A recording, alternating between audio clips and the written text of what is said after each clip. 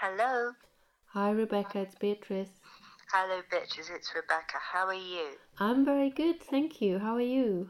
I'm all right, thank you. I had a fun expedition to Tate Modern this week to see the Annie Albers exhibition. Oh, tell me about that. I will. It was nice. It's very big, and it's really, I don't know, it's very happy. There's something very kind of joyful about her work. So it was a really lovely thing to go through. And when you walk in, there's a loom. So you're kind of immediately sort of hit by the sort of physicality of weaving. And it's sort of bookended by that because there's another loom in the final room. And what I really loved in the final room also is there's like a split screen of 3 videos playing that are showing someone weaving, and I think they're weaving something of hers, and I really found that quite mesmerizing.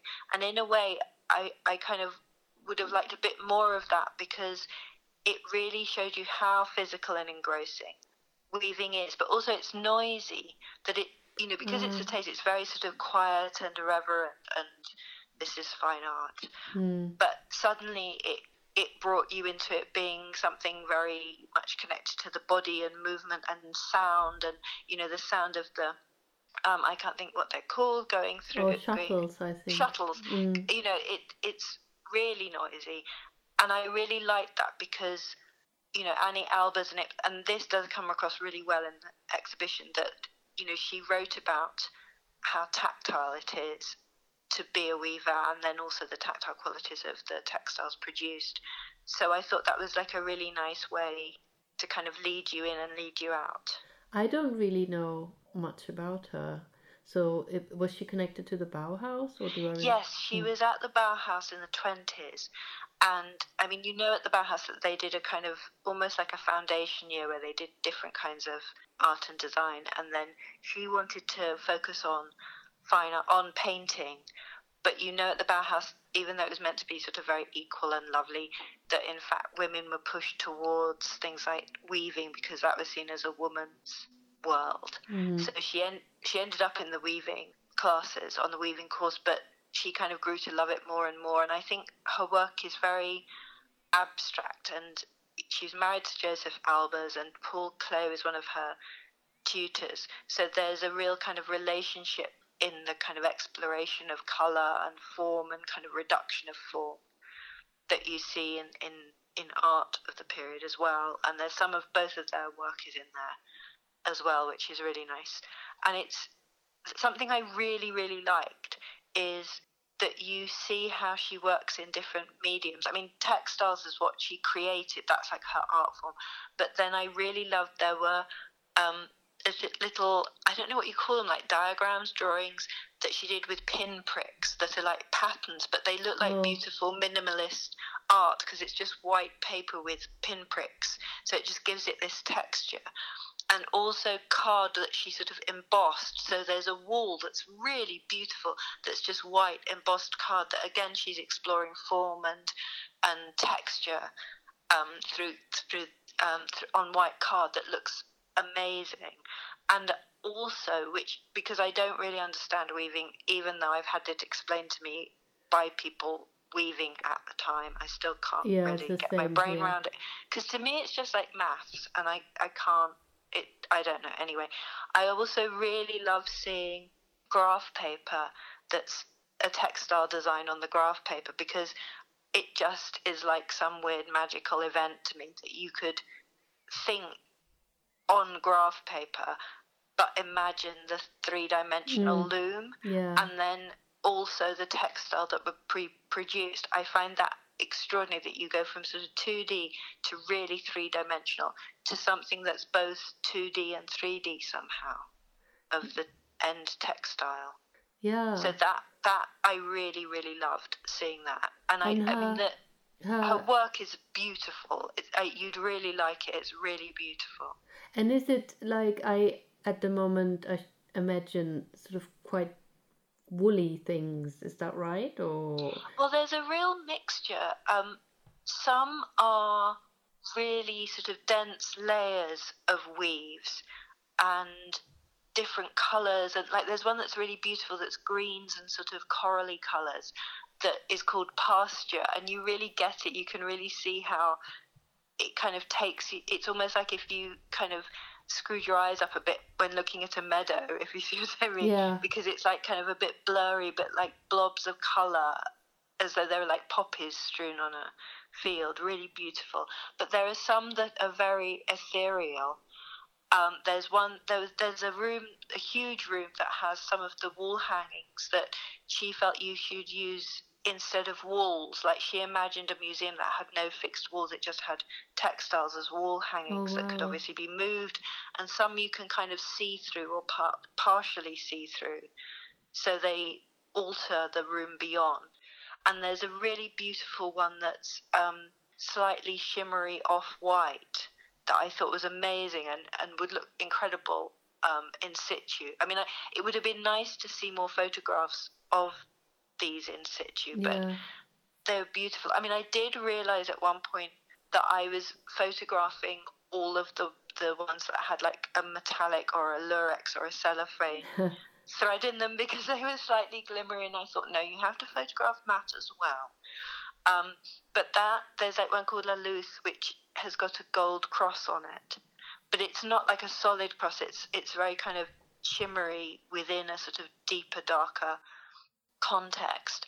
And there was her diploma work that she did for the Bauhaus, which was a sound, or not completely soundproof, but like a sound muffling textile for an auditorium, and that was incredible just as a fabric because it's kind of gunmetal.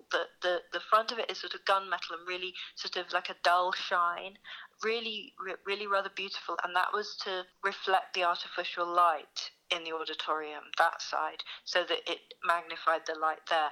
But the back of it was chenille, so that it absorbed extraneous sound from having lots of people. And that, again, I kind of think, wow, the kind of brain that can think in a kind of multi-sensory way about what's needed within an architectural space, how that translates into the graph paper, which I'm so fascinated by, how you thread your loom to prepare that, and then how you create this double-sided, really different each side, which has this function but also a kind of beauty to it. And I was amazed. That does sound amazing. And the looms, did they have anything on them? Was it just the looms? It has, like, I think they're sort of set up for weaving, like for and there was like yes, so that you get this the kind of feel of it. Yes, exactly. And there was also, it sort of plots her life as well, because obviously the Bauhaus had to close when the Nazis came to power, and she and Joseph Albers went to America, and they went to Black Mountain College, which is this really sort of fascinating radical college in North Carolina that I think is just sort of out in the countryside, and had a lot of really amazing people teaching there and really interesting students. And there's beautiful photographs that I just loved of students sitting outside, and they've threaded, like, to steady a hand loom, they've threaded it through the struts of a balcony, and they're like sitting weaving on hand looms, which I think are like Latin American. I think they have them in Mexico and Peru, and they're wearing, like bikini, like bra tops and shorts. And I thought, now that I can get on board. I would love that. That would be very nice.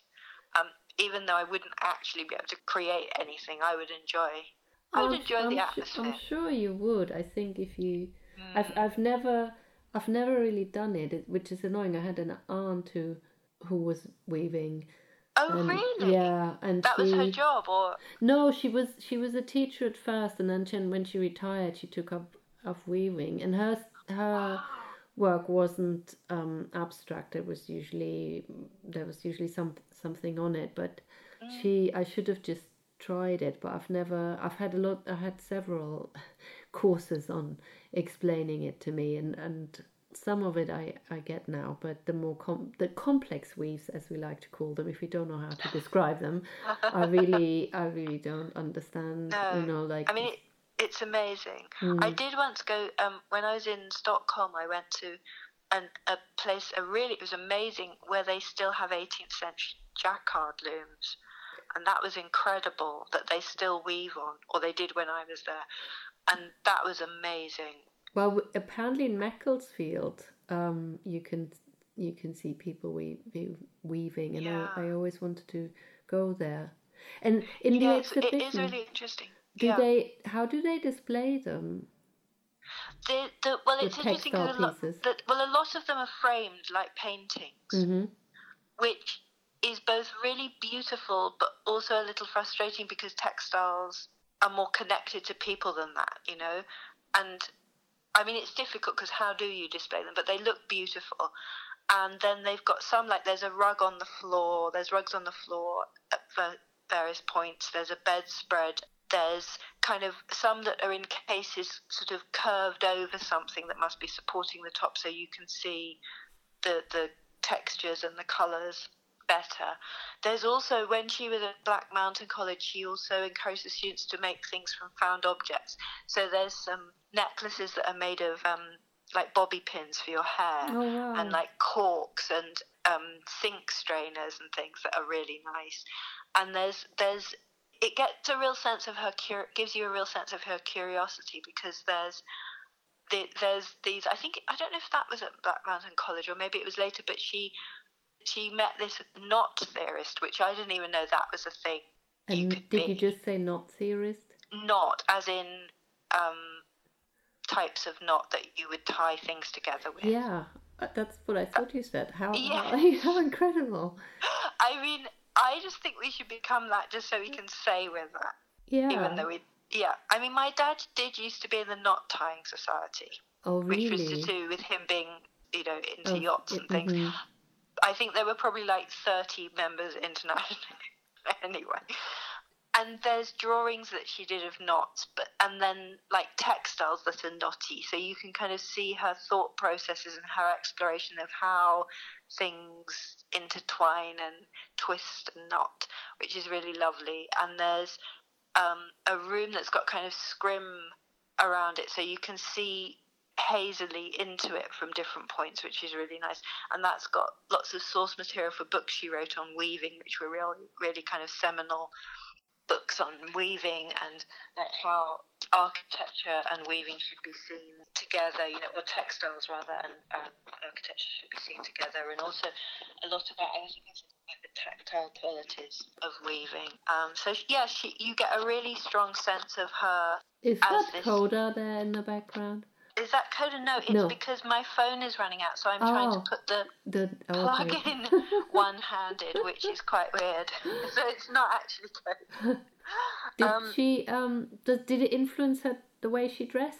What she was doing? This is something that I kept, particularly having seen the Frida Kahlo last week, that I kept thinking I want more pictures of her, because there's a great picture as you go in of her with other students in the weaving class at Bauhaus that's like, it's really cute. It's like their faces all poking through a loom. It's really sweet.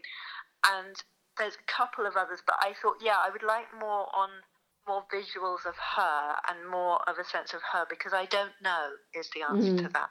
But it would be very interesting to know if she had interesting clothes, or if she kind of, just in general, what she wore would be very nice to know. But you should go and see it. I think you'd enjoy it. Yeah, no, it sounds fantastic. Yeah, definitely want to see it. I think it is like you sort of come out feeling inspired by this woman who is so sort of innovative, and they're just beautiful. There's beautiful things to see as well. Yeah.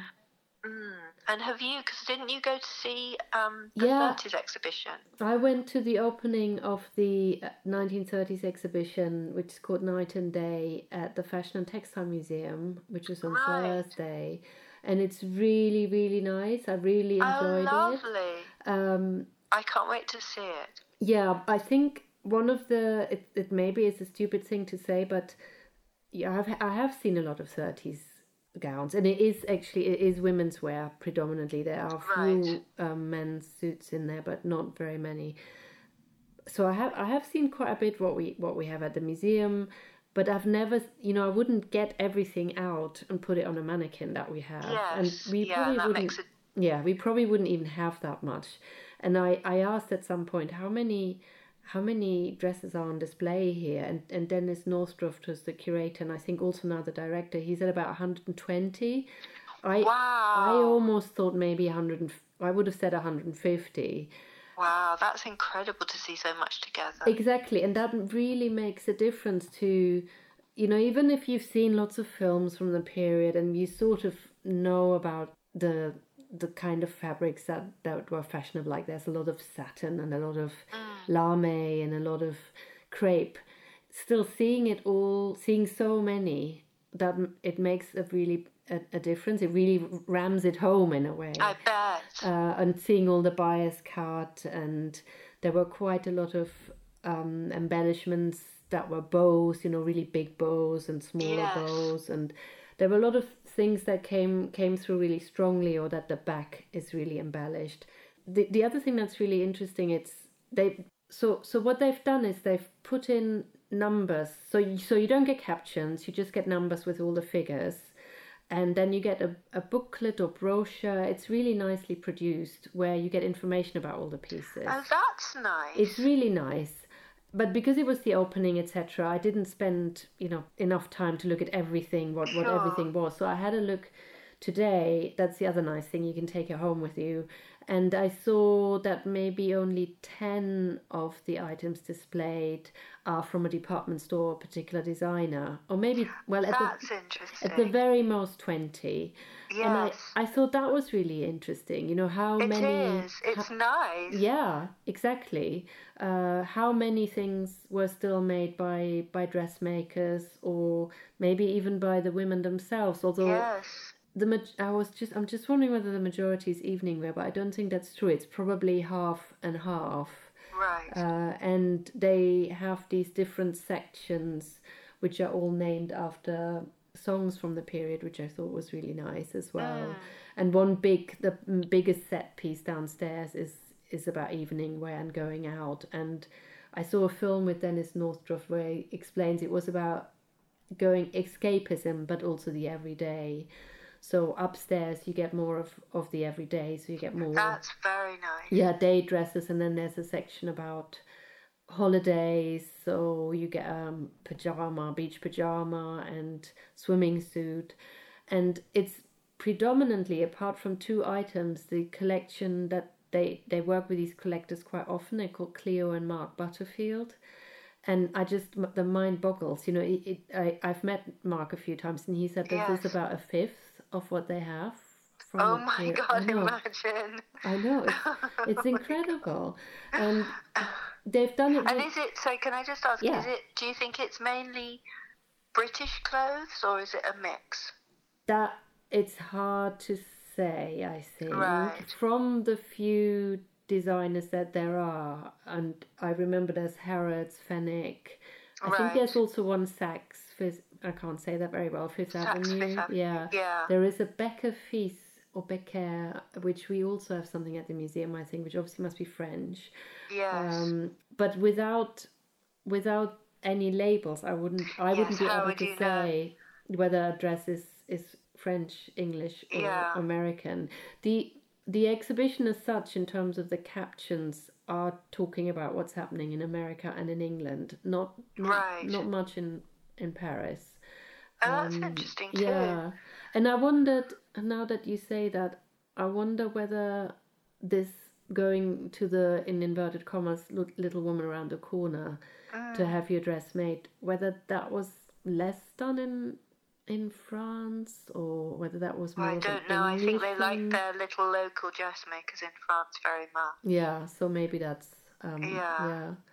The other thing I liked also is there is a section upstairs which is all blue... Well, the colours of the English flag, so it's blue, red, white, which could also be other flags, of course. But it's about 37 and the new royal couple coming, king and queen.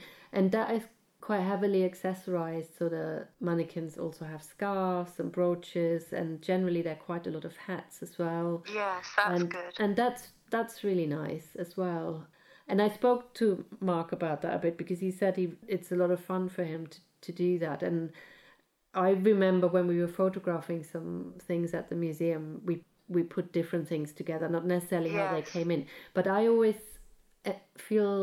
I always wonder whether the person who owned one of the pieces would have liked what you. Yes, it's I always, difficult, isn't it? Because it really brings an outfit. Well, it makes an outfit, but and it sort of evokes the period, but it's kind of tricky because it then takes away from a person's individual style. Yeah. But then, yeah, it's very difficult. And But then, nice to see the accessories. yeah, and then what also is part of it, which they've done quite a few times now, is that upstairs in one of the rooms there are lots of photographs. Right, that's nice too. Yeah, so they're upstairs, they're mainly Cecil Beaton, or all of them are Cecil Beaton, and then downstairs there's a big wall. They're dotted about and a bit more than that, but downstairs there's a big wall with Paul Tanqueray and Dorothy Wilding and maybe more Beaton, so quite a few different photographers from the period, and that's really nice as well. And upstairs they also have a little section where they have sewing implements and a sewing machine. So that was a little bit about people making things themselves. So I thought it was I really liked it, and then the big set piece they've color coded, so that must have been fun. So it goes from red, white, peachy dresses to nice. ends with green dresses. And the one of the designer pieces is a Victor Stiebel, and it's a sort of peachy number. And well, you must have been pleased with that. Yeah, I was very pleased with that. And the person who lent it said that it was an exit dress, and I'd never heard What does that mean? Exactly, I said that, and I'm not sure it's an official term, but he said it looks really good on your way out. Oh, I see. How funny. Yeah, so it has bows again at the back, but generally, as we know, the back is a big feature at that And period. also, I always think, like, if you're going to the kind of dinner parties where there's kind of, just standing around talking, then a lot of what people see of you is your back. True. So it's important to have a good back look. Yeah, I think maybe that's something, well, maybe not you, but I definitely need to work on that. I think my back look is... We need better exit looks, Beatrice. Yeah, I think we need to think about our, the impression we leave as we leave, when we're going. Yeah. Well, another thing there was quite a lot of was little cape and capelets. So maybe that would be something for us. Yeah, I think both of us could really work a cape or a capelet. Yeah, just saying the word. Just saying the word is pleasing. Yeah. And lastly, there is a section called "Life is Just a Bowl of Cherries," which apparently also was a song in the 30s, which is more romantic, organdy, sort of summery dresses. Nice. And it was meant to be a garden party, and what they tried to do is not to have any flowery dresses. So, which they didn't quite succeed in, but almost. And I feel you don't see those so much, the romantic ones. I don't know. No, I mean, I bet they haven't survived as well. Maybe that's what it is, yeah. I mean, I don't know, but just they're so fragile looking. That's true. And I guess also because at least one that they have in the exhibition really has quite big puff sleeves. Yes. And I guess once that's out of fashion, that's sort of it. You can't really wear that anymore. But also those were fashionable just before the war broke out, weren't they? Yeah, I guess. And then they disappeared. Yes. Oh, it does sound good. I can't wait to go. Yeah, it's as I said, the main thing about seeing so many pieces and seeing the fabrics. And also how slim they all are. I don't quite... Well, again, is that the case, that women were slimmer, or is it... I mean, definitely women were slimmer in general, but also is it that those ones survived because not so many people could fit in them, or they're not cut upable? I guess it must be... I don't know. It must be partly... Because I think it is... I think, yes, people do get bigger, like taller and bigger, as you go through 20th century to now, but I do think it's also about what survives that couldn't be effectively recycled.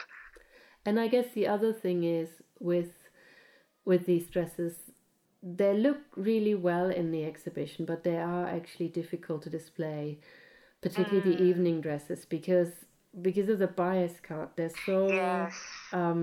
elastic is not the right word, but you know what I mean. No, it is. So, it is the right word. So Yeah. you don't actually know. You know, they put them all on slim mannequins, but someone much bigger could have got into them. Well, that's the thing. That's the thing. You know, mannequins are sort of smoothed out and perfected, but it might be someone who has little lumps and bumps wearing it, but just that's not what the fashion imagination prefers, shall we say. And I guess that's also not what you would have got from Hollywood, which I'm sure shapes my idea quite a bit of what the 1970s woman looked like. Do they have film clips in the show? They have, just at the beginning, you know, when you go in, there's always a room on the left, and there's pathé footage there, but I think it's more to set the tone and theme in terms of the stock market crash. Right. So it's not so much, I didn't stay that much in there, so I don't know, I didn't see the whole film, but it's not so much, I think, about fashion. It's more about what was happening in the world, and they have a timeline in that room, what happens in the different years, and so I think it's more that. And later on, they don't have clips; it's more the photos that give the context. But they are, of course, all society, so it's a lot of portraits, predominantly society people. And are the clothes from that sort of social echelon as well? Again, it's hard to say. There is a lot of evening wear, as I said, but that doesn't necessarily mean it's from that group of people. No. So and then there are quite a few simpler dresses as well. There's a small display about the typing pool. You know, women who go out to work. That's nice. That's good. Yeah, so there are. No, I think no. It isn't. It is. It's wider than that. Yeah, that's really nice. It's a mix, and things that they obviously must think were self-made for whatever reason. Yes. Because you can't, from just looking at the outside, it's sort of almost impossible to tell. Yeah. So. Oh, that sounds really good. Yeah. No. And I think we both need to work on our exit dresses. Yeah. No. Let's do that. I think that's my takeaway. Yeah, mine too. So. Yeah, that we need to think about that for next week at the latest. Okay. I'll do that. Yes. Wonderful. Great. Well. Okay.